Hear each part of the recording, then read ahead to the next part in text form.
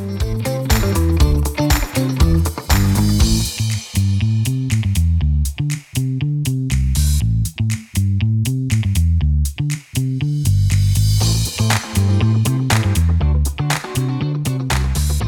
everyone. This is the Frankly Daniel Show, and yes, I'm the Daniel in the Frankly part of this enterprise.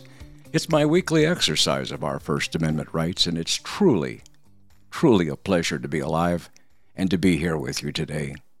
Happy New Year to you. You know, we should congratulate ourselves for having survived our first year of a 4-year sentence of being shackled to Joe Biden. And while I'm overexcited about the possibilities of conservatives winning back the House, and perhaps even the Senate, I'm nonetheless madder than a kicked hive of nasty hornets. You see, I have COVID-19. Yeah, it was a Christmas gift, sort of. No, I haven't regifted it to anyone, nor do I plan to. God doesn't look kindly, I'm told, on this type of Christmas gifting. And now that I've mentioned God, I am thankful my wife is still COVID-free. But like millions of Americans battling cancer, we're also struggling with the crippling effects of being immunocompromised in the first place. Thus, COVID-19 vaccines and boosters aren't very effective in most of our cases. So we can't afford the insult of being infected with COVID-19, regardless of how many times we've been vaccinated. And I've been vaccinated at least 3 times. Yes, as I've mentioned before, I'm deep into my second battle with leukemia, and the last thing I needed before me was a nasty COVID infection. It just goes to show you that no matter how careful we are, some of us are still stung by COVID, and especially since the Omicron variant has super infective powers. And to top off these setbacks, I live in Florida. And like cancer patients in Texas, the Biden administration has stopped shipping monoclonal antibodies to treat those of us who become infected with COVID-19. Why, you ask? Because Biden's in a political shootout with our outstanding governor, Ron DeSantis, and Texas's son of Liberty Governor Greg Abbott. And both these governors have tried to help their citizens, to help us out by setting up monoclonal antibody administration sites around their respective states to treat people on an ambulatory basis. You see, the Biden administration, and well, let's be honest, it really is the Fauci administration. Well, Fauci hasn't supported ambulatory treatments for COVID from the start, and he still doesn't.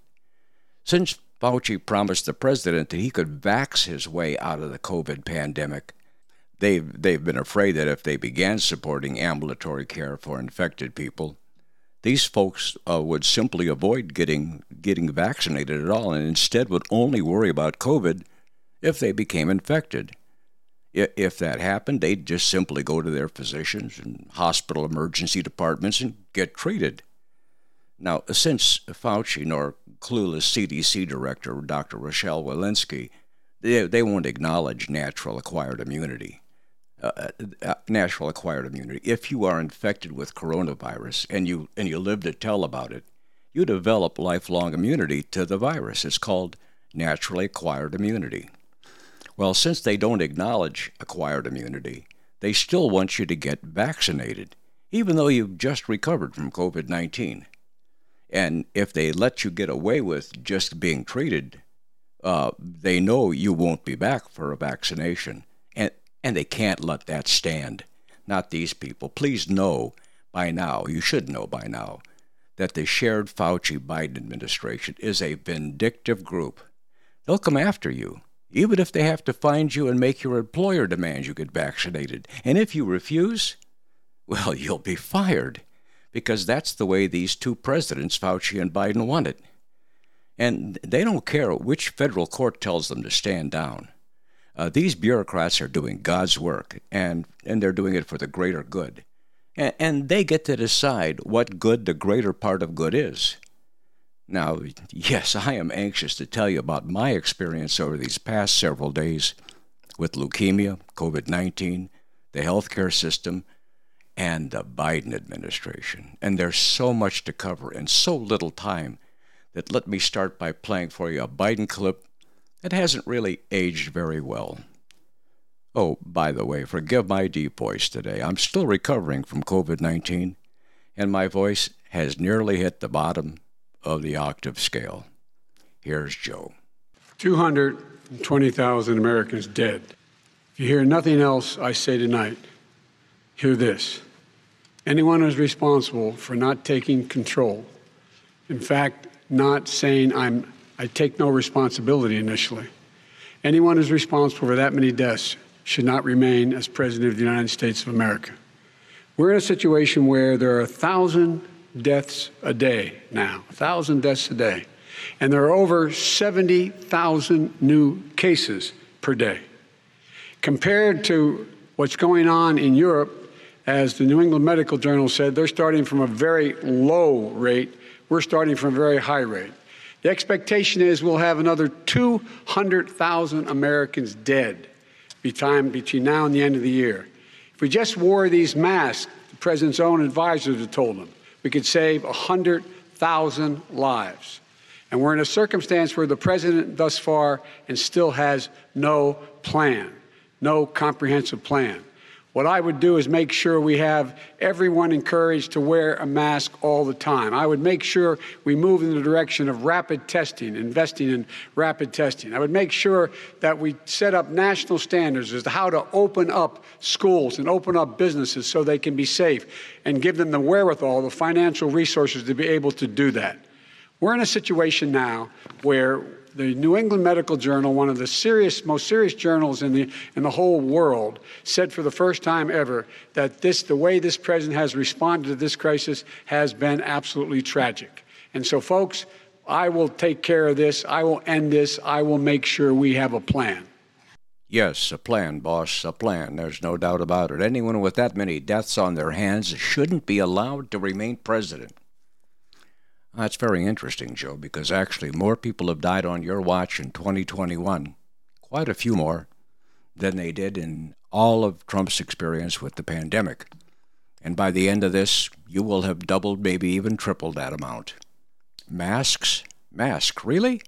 If the nation would just wear masks for 100 days, this alone would have saved 100,000 lives.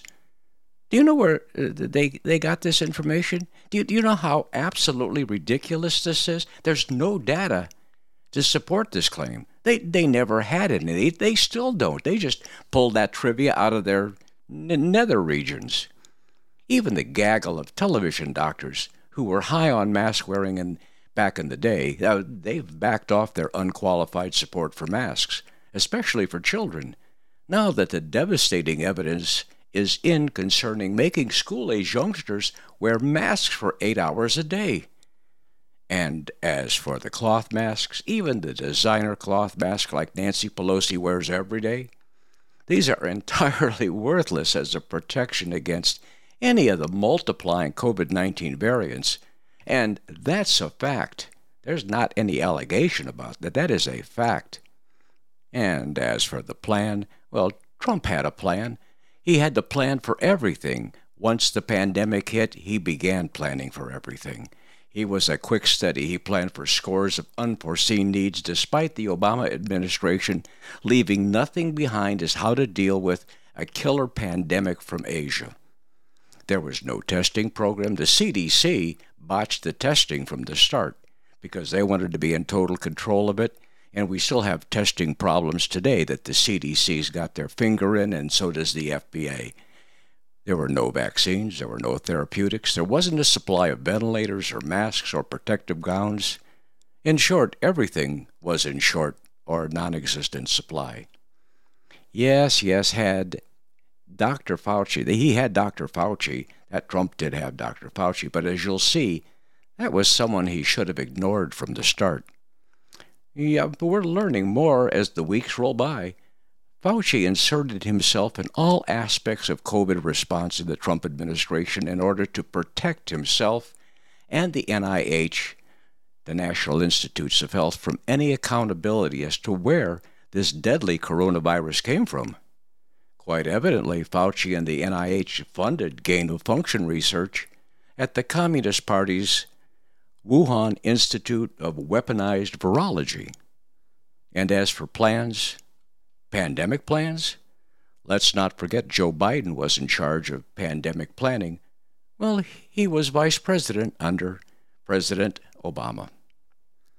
I've decided to entitle this first Frankly Daniel show of the new year, The Humpty Dumptys Had a Great Fall.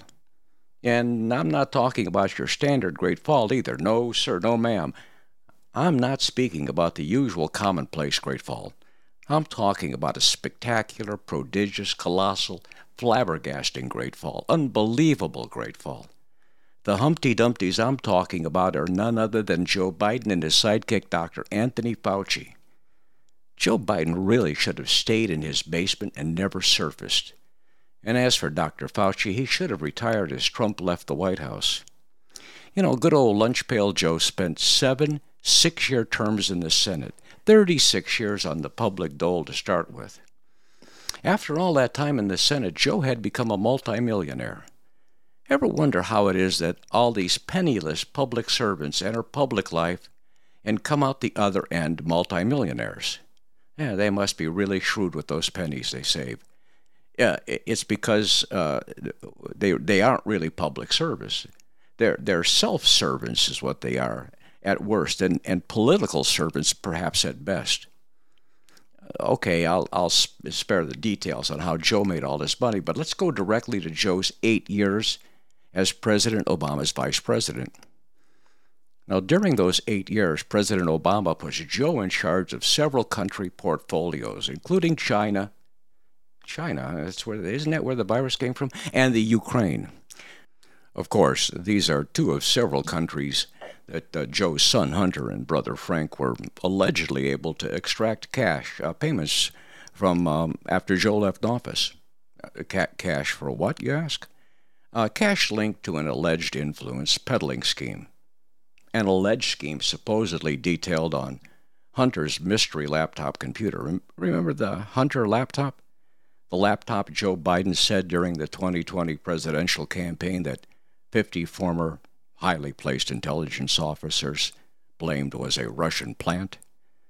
That laptop was supposed to be Russian disinformation, and nothing contained on that laptop was to be believed. Yet here we are 15 months later, and we still don't know if the Christopher Wray FBI is really investigating Hunter and Frank and their alleged influence peddling scheme as detailed on Hunter's laptop. Furthermore, we still don't know if the Biden's pathetic Attorney General Merrick Garland, whether he's going to follow up with the Department of Justice investigation and possible indictment of Hunter and Frank and Joe's alleged involvement in their alleged influence peddling scheme. One thing we do know for sure is that an awful lot of money and diamonds exchanged hands over those 4 years after Joe left political office in 2017. Until he assumed the presidency in 2021. But all that malarkey is material for another show. No, I want to touch on another part of Joe's responsibility during his 8 years as the nation's vice president. 8 years that included Joe being put in charge of the 2009 swine flu pandemic. Yes, it's called the H1N1, although Joe could never keep those straight. He always N1, H1, whatever. But it's the H1N1 influenza virus that caused a very deadly pandemic. Now, the CDC estimates that about 61 million cases occurred, nearly 300,000 hospitalizations, and just around 15,000 deaths in the United States due to H1N1. That's nothing compared to what we're experiencing with the coronavirus, but nonetheless, it's still something to point to. At one point in the H1N1 virus, it was spreading so fast that Joe and Dr. Anthony Fauci recommended that the government stop testing for the virus because it was only causing more panic. Now, eventually, the virus died all by itself. No one really understands why or how the virus burnt itself out, but it just abruptly ended. Now, Ronald Klain was Biden's chief of staff during Biden's 8 years as vice president. He was also chief of staff of the government's effort against H1N1, so he knows quite a bit about it. He is currently President Biden's chief of staff. Here's an audio clip of him at a conference in 2019 explaining exactly what happened with the H1N1 pandemic and their handling of it. I just had a couple things. I mean, I was in the White House in 2009, 2010. I was working for Vice President Biden. I wasn't involved directly in the H1N1 response, but I lived through it as a White House staffer. And what I will say about it is a bunch of really talented, really great people working on it, and we did every possible thing wrong.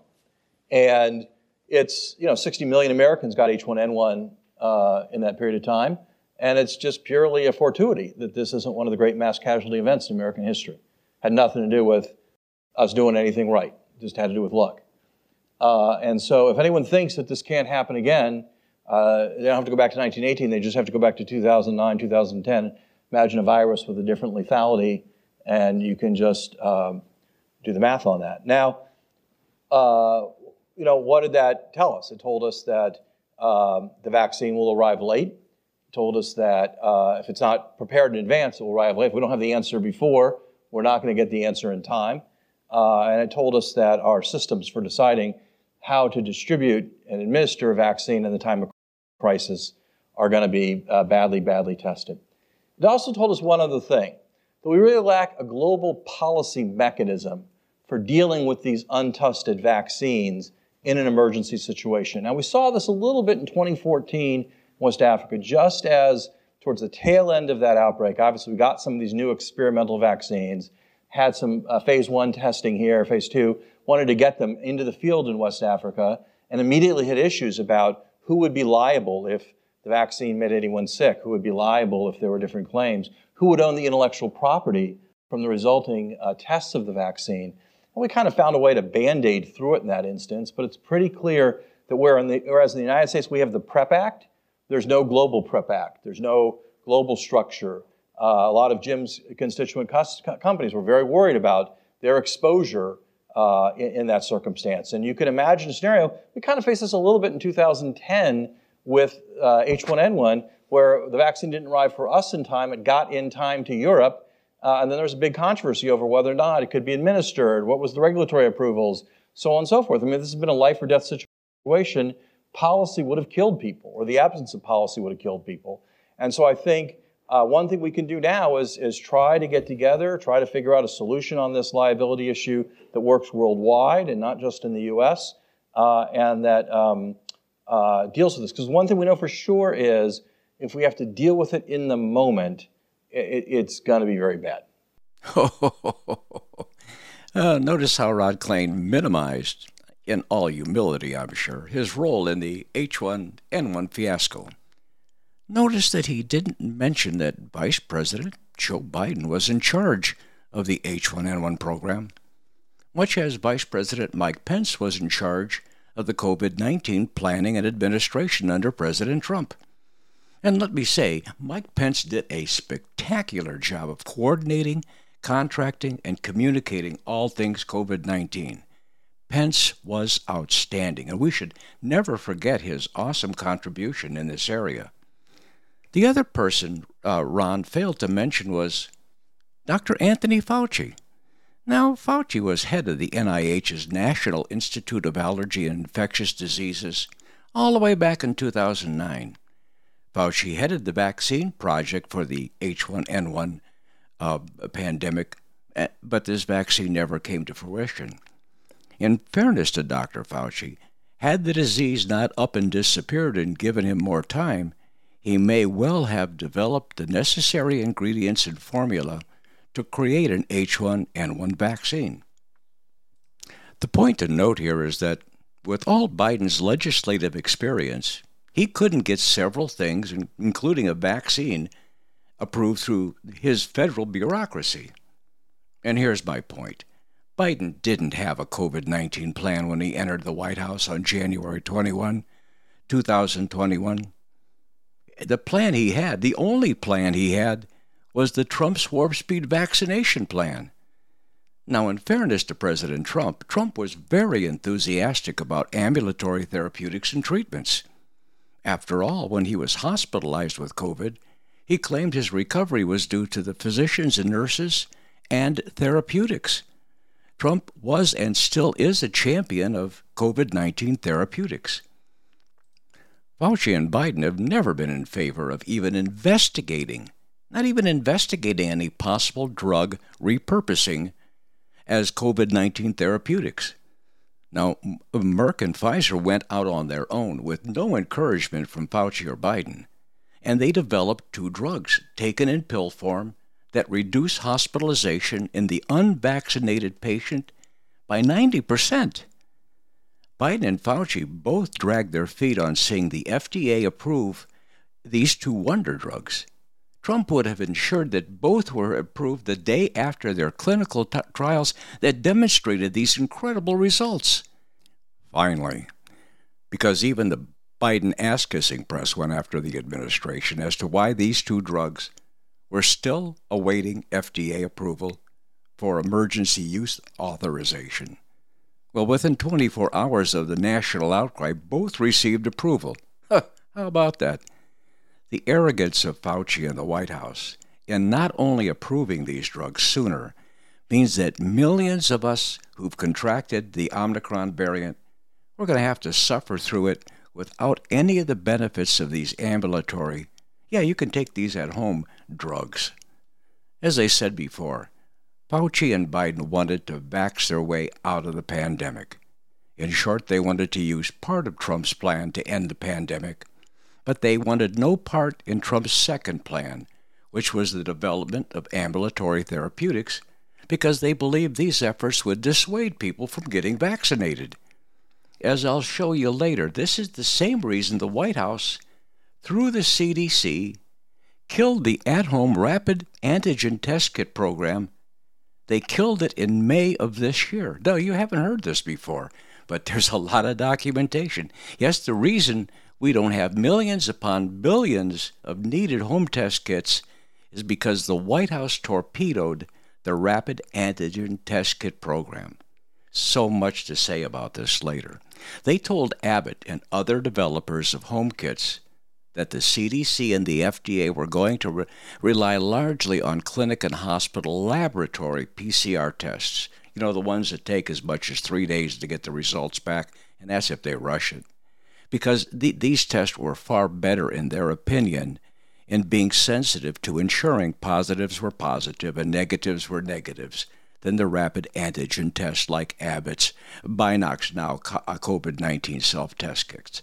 And they are more sensitive, but not that much more for public health use. The truth be told is that Fauci and the White House, they were afraid that the evil unwashed and unvaccinated, they were going to use these at-home test kits to monitor their COVID-19 status and not get, you guessed it, vaccinated. Well, this couldn't stand.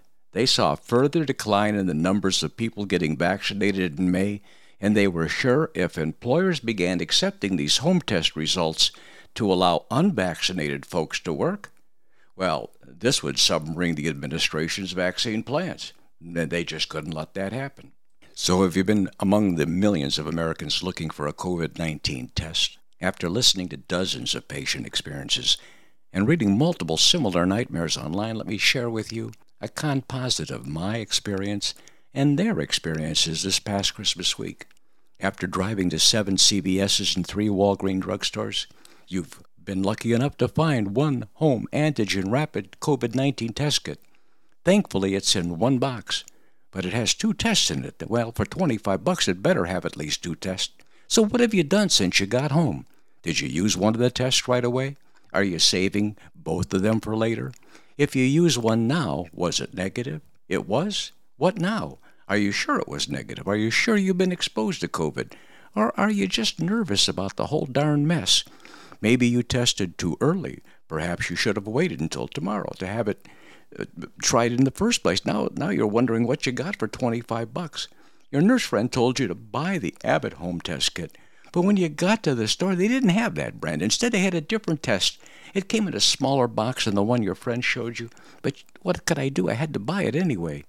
And now you're wondering if you followed directions correctly. Maybe you should have moved the nasal swab deeper up your nose and not spun it, but around and moved it in a circular motion like it said in the directions. Oh, heck, why didn't I remember that? If I only had a second box of tests, I could take one test a day, and that would be 4 days, and that'd get me at least Monday. But now I have only one test left, and I'll never find another box set to buy. I'll reread the instructions tomorrow, and if I feel worse, I'm going to use the test. Okay, I used it. The second test was negative.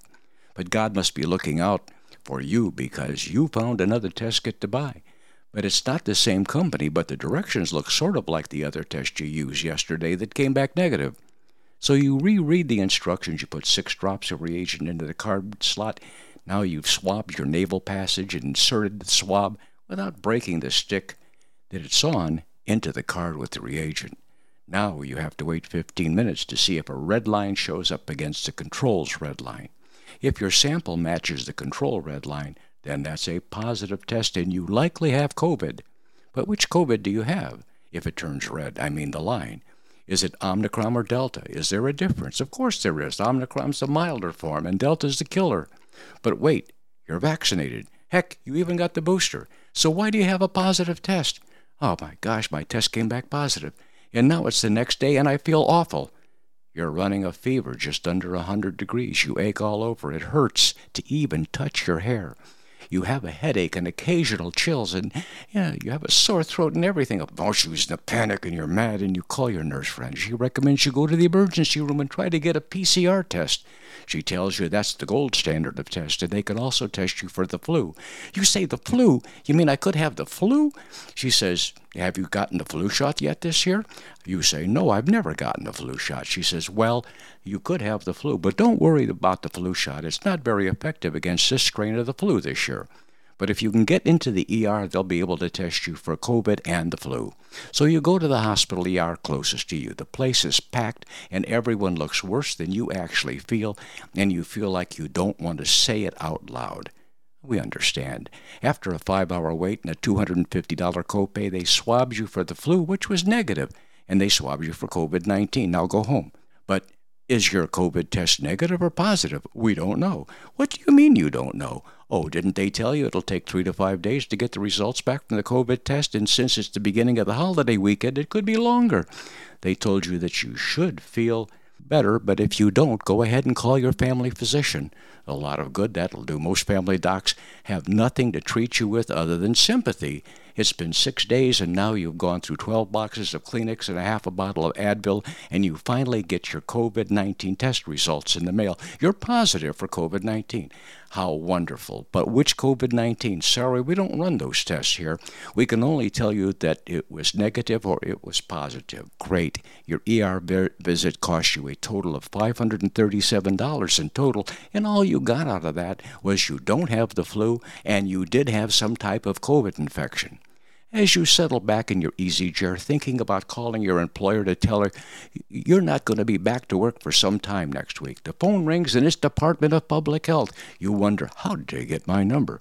Boy, they sure are aggressive on the phone. They want to know about everyone I've ever had contact with in the last 10 days. They want their names, their phone numbers, where they live, how I know them, how long I've known them, and the misery never ends. And I'm convinced this is my own small piece of Joe Biden's Afghanistan. You finally realize that Joe Biden is managing COVID-19 just like he manages everything else.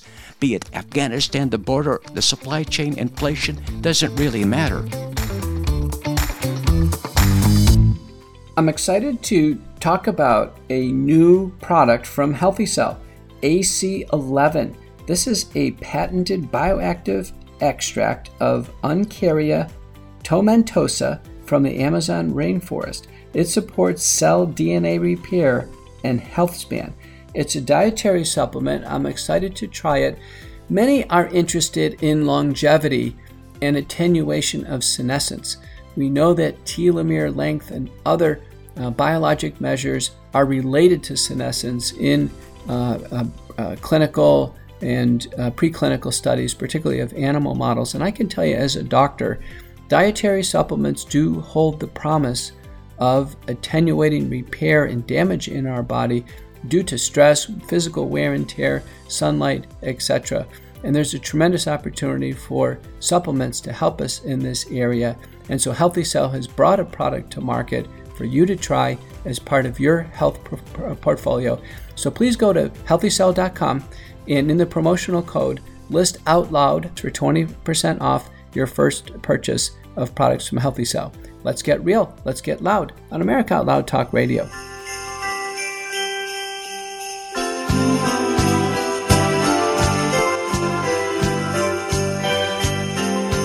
Life, liberty, and the pursuit of 2022 is upon us. Happy New Year, my fellow Americans.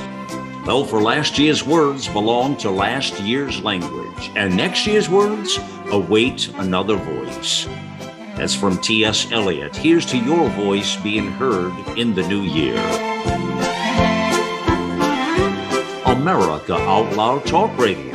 Liberty and justice for all.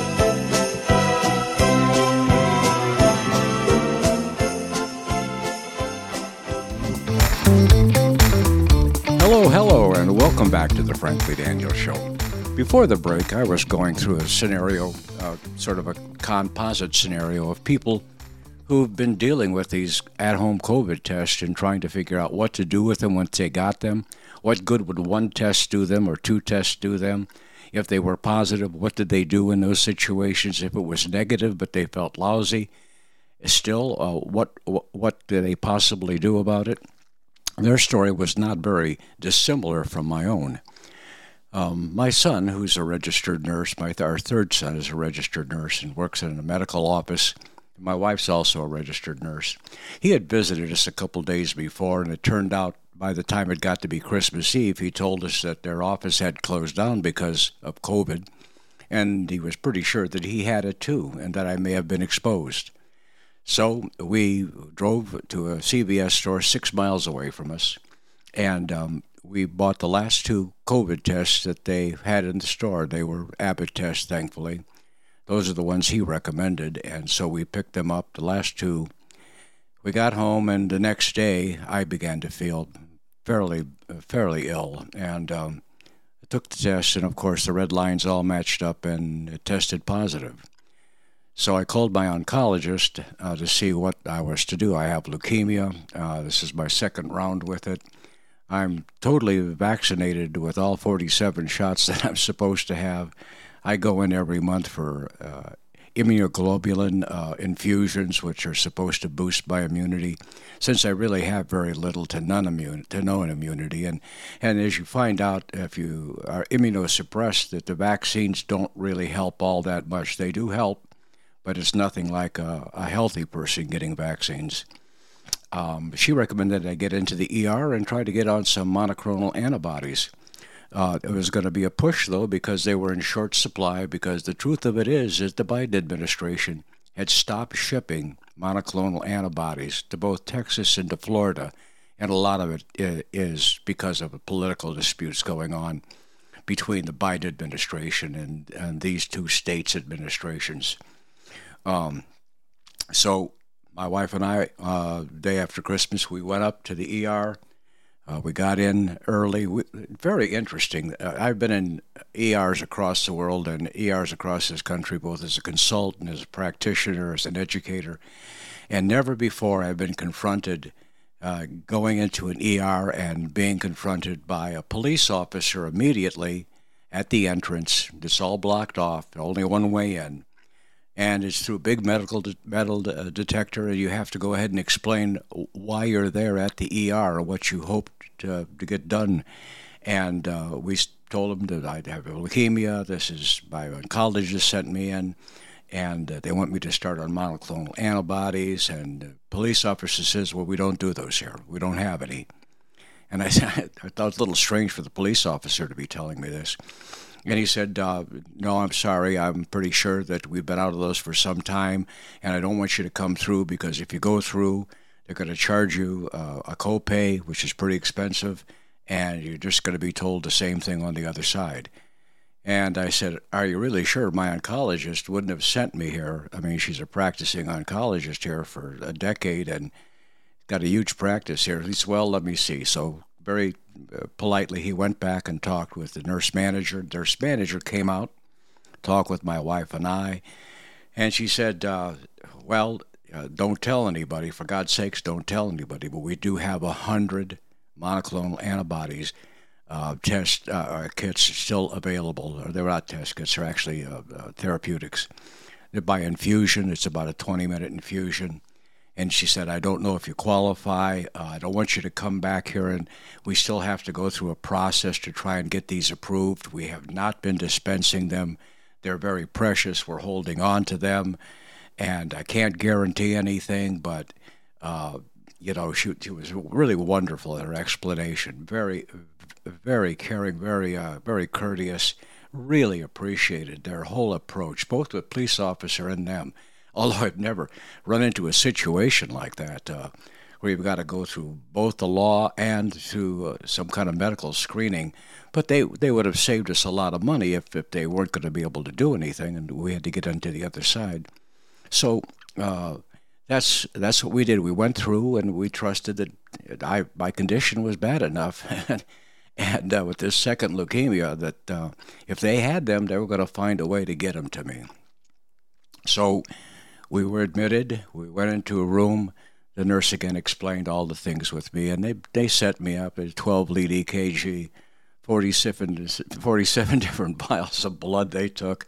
I mean, it's quite a protocol you go through when you get admitted in my condition in there, and you put on those little stupid gowns that you hate wearing. I'd like to get a hold of the guy, whoever designed those gowns. You think with all the great designers we have in the world, somebody would come up with something better than these stupid hospital gowns. But anyway, and my wife was able to stay. That's not true a lot of times. And in the ER, they only let the patient in nowadays because they don't want other people exposing other people to all the mysteries of COVID. And I went ahead and did a PCR test on me, and a couple hours later, they had got it done, and they told me it was positive, and they were going through the pharmacy committee and talking to all the higher-ups about whether they could give me the monoclonal antibodies. Well, as it turns out, a couple hours later, they were going to go ahead with that. To make a long day short, it was about 8 hours we were there. It took 20 minutes to get an infusion of these antibodies. But we left that evening and got home, and the next day I did begin to feel better. And I've nearly recovered, although my voice is really off, and I still have some aches and pains and everything else. But I was very appreciative to the fact, and felt terrible that I ended up having to use one of 100 kits that I know that other people are going to use. But heck, when you're in a situation like that, what are you going to do? And I'm very appreciative that I'm here in Florida. I'm sure that I'd been in New York or someplace else, I'd have been in very, very sorry shape. And it's not because people wouldn't be willing to do things there. They just have a whole different mindset administratively about how they handle these things. So I'm very thankful about all of that. By way of note, I do want to mention that the medical officer for the state of Florida, the chief medical officer, under the DeSantis administration, has just written a very strongly worded letter to the FDA and the CDC and all the powers that be in Washington about this monoclonal antibody issue and why they have stopped shipments to Florida, and that it is reprehensible in so many words.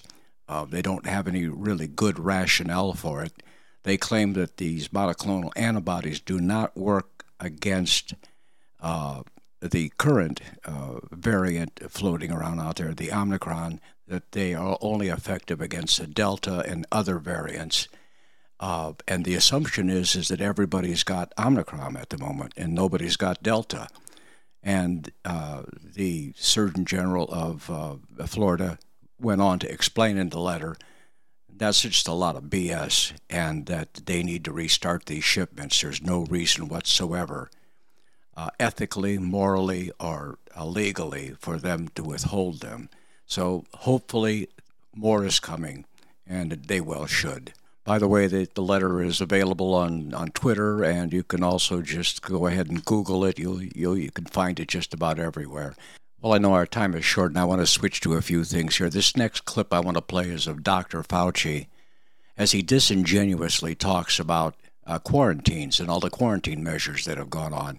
As you may well imagine, in the paternalistic approach the Biden administration and Fauci have taken to all things COVID, their quarantine methods have been 10 days and 14 days if you're exposed, not exposed, have been vaccinated people, and these have been pretty onerous restrictions that they've had. And if you think about all the mandates for vaccination, you wonder why we have a labor shortage in this country, and nurses and physicians and truck drivers and everybody that's been laid off. There's no wonder we have a supply chain problem going on. It's not a supply chain problem, it's a labor problem. And now they finally have come around to see that for reasons that don't make any more sense than the ones they put on in the first place, they've cut down on the quarantine days. So let's hear from Fauci. Well, it's going well, certainly we're considering it going beyond just healthcare workers, because, there are a lot of people in society that are essential for the smooth running of the infrastructure of our society. So the idea about cutting down the period of quarantine for people who've been exposed and perhaps the period of isolation for people who have been infected is something that is under, I would say, serious consideration. Now, I've got another clip to follow where he's going to go ahead and endorse this because the plan was put through. But you have to wonder, all these considerations about our operation of our society and everything else, what were the mandates all about? And why are they still fighting this? And they're going to fight it on January 7th in the Supreme Court. Here's the next clip. Well, the reason is that with the sheer volume of new cases that we are having and that we expect to continue with Omicron, one of the things we want to be careful of is that we don't have so many people out. I mean, obviously, if you have symptoms, you should not be out. But if you are asymptomatic and you are infected, we want to get people back to the jobs, particularly those with essential jobs, to keep our society running smoothly. So I think that was a very prudent and good choice on the part of the CDC, which we spent a considerable amount of time discussing, namely getting people back in half the time than they would have been out so that they can get back to the workplace doing things that are important to keep society running smoothly.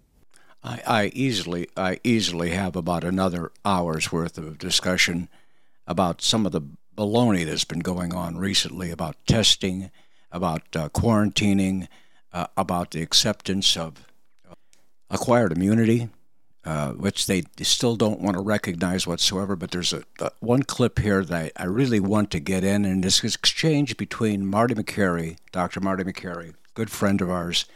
He's a full professor, he's a surgeon at Johns Hopkins Hospital, and he's also a professor of public health policy at the Johns Hopkins School of Public Health.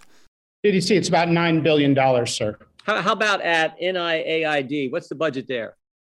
$6 billion. $6 billion, $9 billion at CDC, $6 billion NIAID. What about NIH? What's the budget there? Between 42 and 43 billion. 42 and 43. So I do the quick math. That's like $58 billion. That's annual, right? Annual. Okay. And you know how many people work at CDC? CDC and NIH together, about 30,000 people. 30,000. What about if you add in NIAID? You know how many that is? Or they're part of NIH as well, right? So 30. What was that number? That's right. 31,000 people between CDC and NIH. 31,000 people spending $58 billion a year. Why hasn't our government done a study on natural immunity? If I can be honest, Representative Jordan, I don't think they want to know the answer. It would undermine the indiscriminate vaccination policy for every single human being, including extremely low risk people. So how many Americans have got COVID since we've had this virus? Do you know? North of half of Americans, based on a Columbia University study that showed 1 in 3 had COVID at the end of last year, a year ago. So there's certainly a sufficient sample size to do a study, and there's 57 to 58 billion dollars. You could use some of that money to do a study. And then, of course, you got 30-some thousand people who could conceivably do a study on a pretty fundamental question. Now, I think I saw in your opening statement that you're actually doing a study on natural immunity. Is that right? That's right. With private funding, Johns Hopkins, my research team is doing a study. Okay, so there's no grant money coming from CDC, NIH, nothing like that? No, sir. And are any of these 30-some thousand employees helping you with your study? No, sir.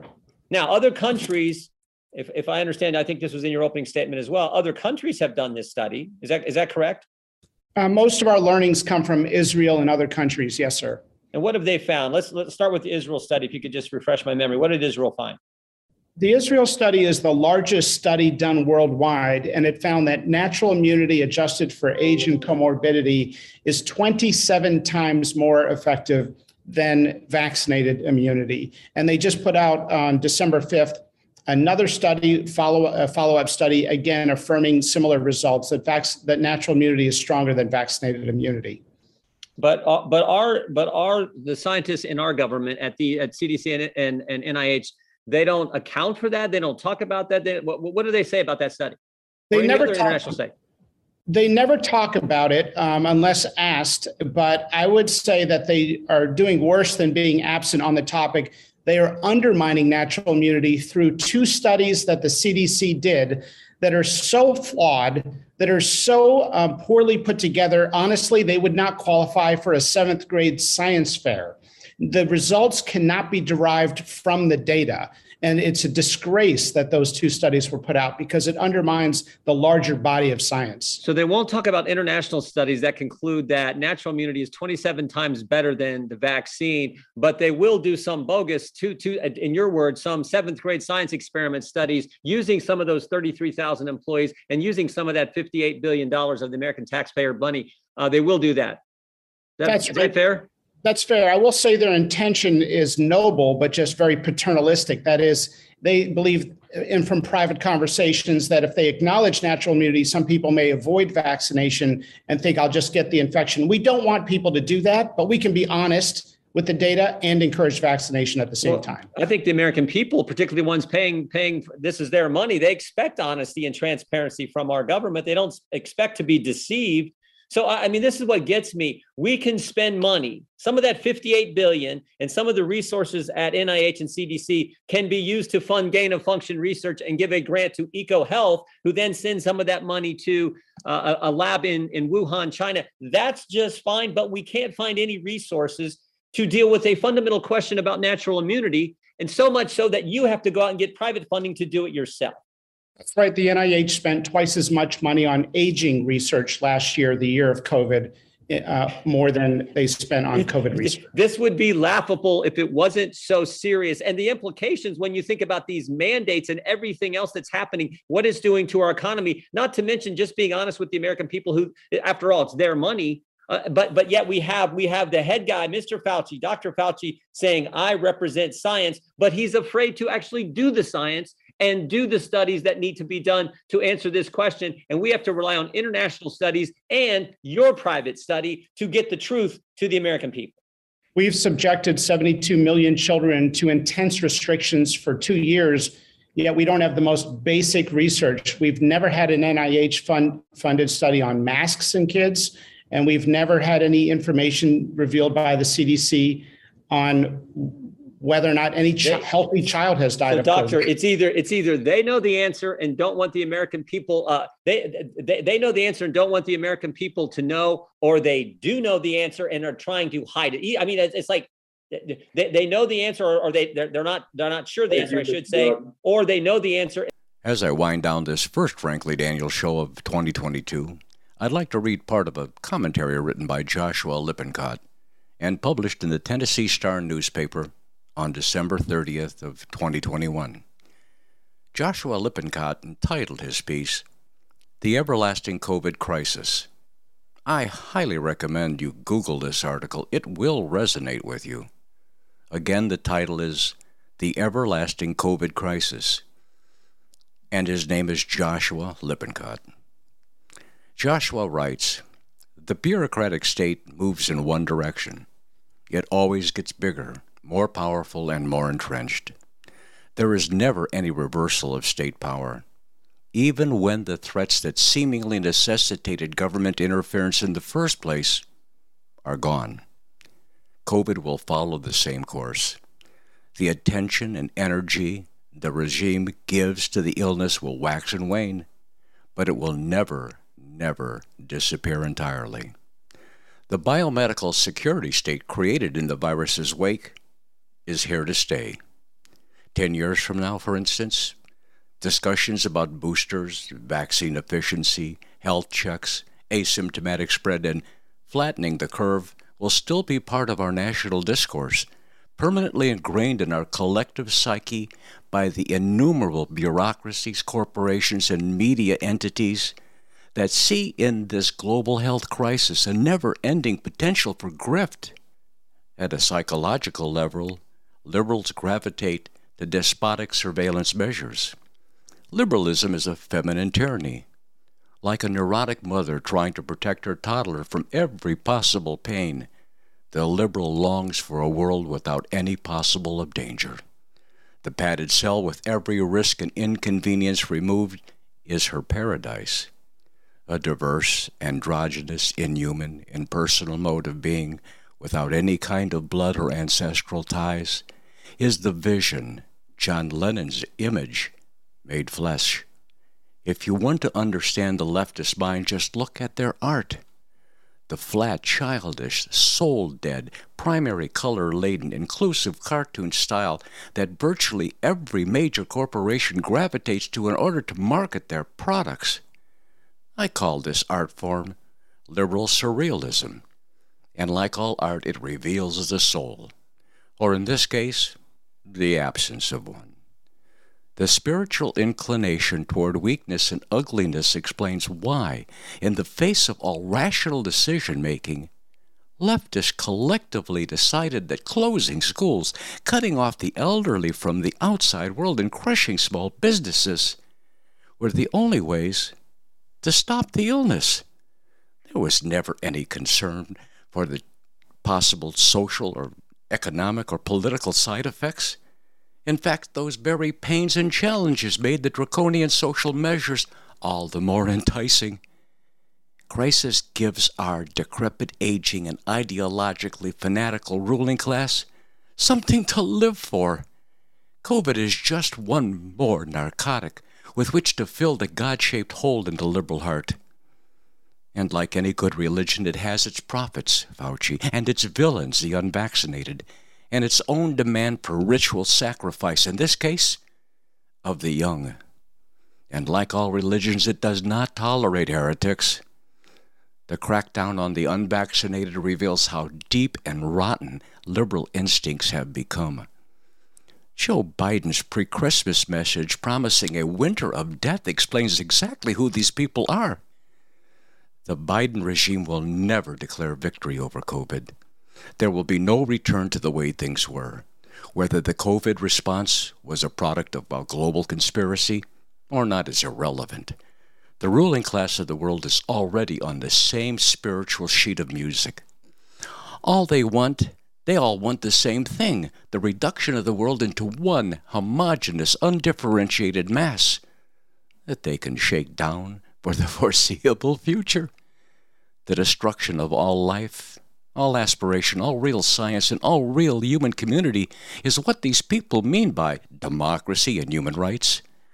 If there is to be any freedom for Americans from the techno-medical despotism spreading across the world, it will require either a supreme act of statesmanship or a cataclysm. Now let me stop here for a moment to say this piece is political poetry. Let me skip several paragraphs and read the ending. I don't want to spoil the whole thing for you, but let me just read the ending. Quote, "Every abyss is a chance at rebirth. Like the phoenix rising from the flames of a cleansing fire, new possibilities can emerge out of moments of profound terror and death. This is a problem, of course. No one prays to live through Armageddon. It would be better if we could all have a life of liberty and peace without the terror and crisis. But that requires a fighting spirit and a willingness to push back against the administrative tyranny that rings around all of modern life. No, the West isn't too far gone, not yet. But we need leaders willing to fight. Let us pray that we find such men." End quote. So well said, and let me add, it won't be just men. I believe it's going to be men and women and men, but above all, they will be true Americans. It will be those of the same spirit who grabbed their muskets at Lexington and Concord and met the British on the back roads of Massachusetts. Oh, please, listen to me now, and I pray you hear me later. You don't have to like Donald Trump's diction, his superlative-laced vocabulary, or his occasionally poison-pointed tweets. But truth be told, let's face it, we need more patriots, exactly like Donald Trump. We need leaders who will take strategic risks and undertake bold initiatives to unleash the might and creativity that comes from liberty and freedom, and of course within the reason of justice and law. The course we're on now is toward tyranny, and tyranny is a far worse disease than COVID could ever hope to be. I believe in the vision and the reality of an America First policy, and importantly, I believe in an Americans First nation. We need less government, not more of what Joe Biden, Nancy Pelosi, and Chuck Schumer, not to mention the infamous Progressive Squad members, have been trying to force-feed Americans for the past several years. Do you appreciate how terribly close we were just days ago from a 50-50 Senate passing Biden's socialist Build Back More Government and More Corrupt Government bill was? Do you think that the surveillance system our state and federal public health systems are building to track every cough and sniffle will ever stand down and get out of our personal lives? I don't want government to ever call me again and ask me who I associate with, how often I see them, and for how long are we in contact. Get the hell out of my life. And don't you dare tell me it's about the greater good or that my neighbor who refuses to get vaccinated is an American traitor, or that she's the reason for your self-created winter of despair. We are either all Americans or none of us are. The start of 2022 is exactly the time to take a look in the mirror on the wall and rudely ask if we're still Americans at all. Thank you for joining me today. I wish you and yours a very happy and prosperous New Year. Until next week, cheers and blessings.